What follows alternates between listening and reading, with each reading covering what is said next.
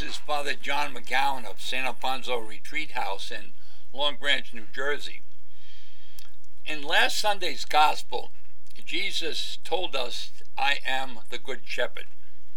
Today in the Gospel, he says, "I am the vine, you are the branches." This is the last of the I am statements of St. John's Gospel. It's a very intimate metaphor because vine and branches are indistinguishable, unlike a tree and its limbs. Jesus did not say, "I am the trunk." The vine does not bear the fruit. The tiny branches do. And the fruit is love one another.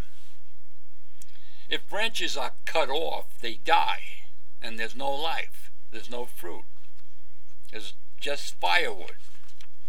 Now, most of us are unfamiliar with vines, branches, and vineyards.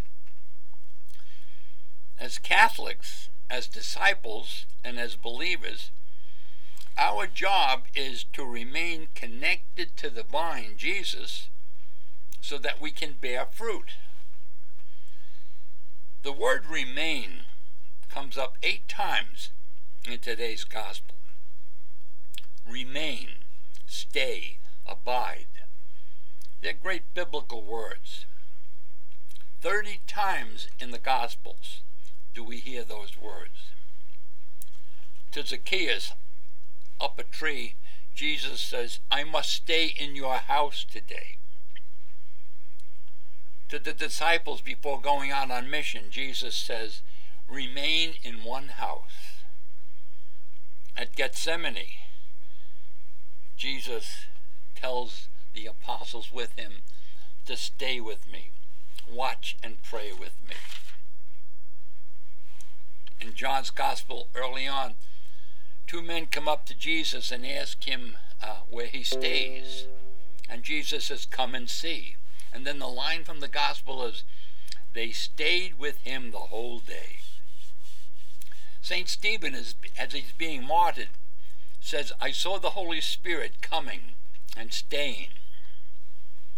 And then the 2 disciples on their way to Emmaus, walking with the unrecognized stranger who is the risen Jesus, they say, "Stay with us, Lord, for evening is coming on. The daylight is almost over." That's a great prayer. Stay with us, Lord. Too many people today are not staying. Too many people are not remaining. So many people are walking away.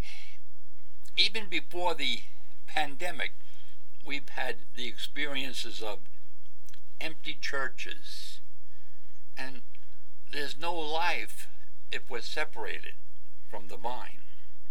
So I think today's lesson is stay connected. Stay in touch with Jesus. Learn from today's Gospel. Stop, relax, be with. And the way I think we can best remain attached is by prayer. Not so much prayer words, although they're important. I'm not talking about feelings. I'm not talking about being freed from distractions. Just being with. I can be with Jesus anytime, any place, anywhere. Brother Lawrence, the 17th century Carmelite monk, he wrote a treatise called The Practice of the Presence of God.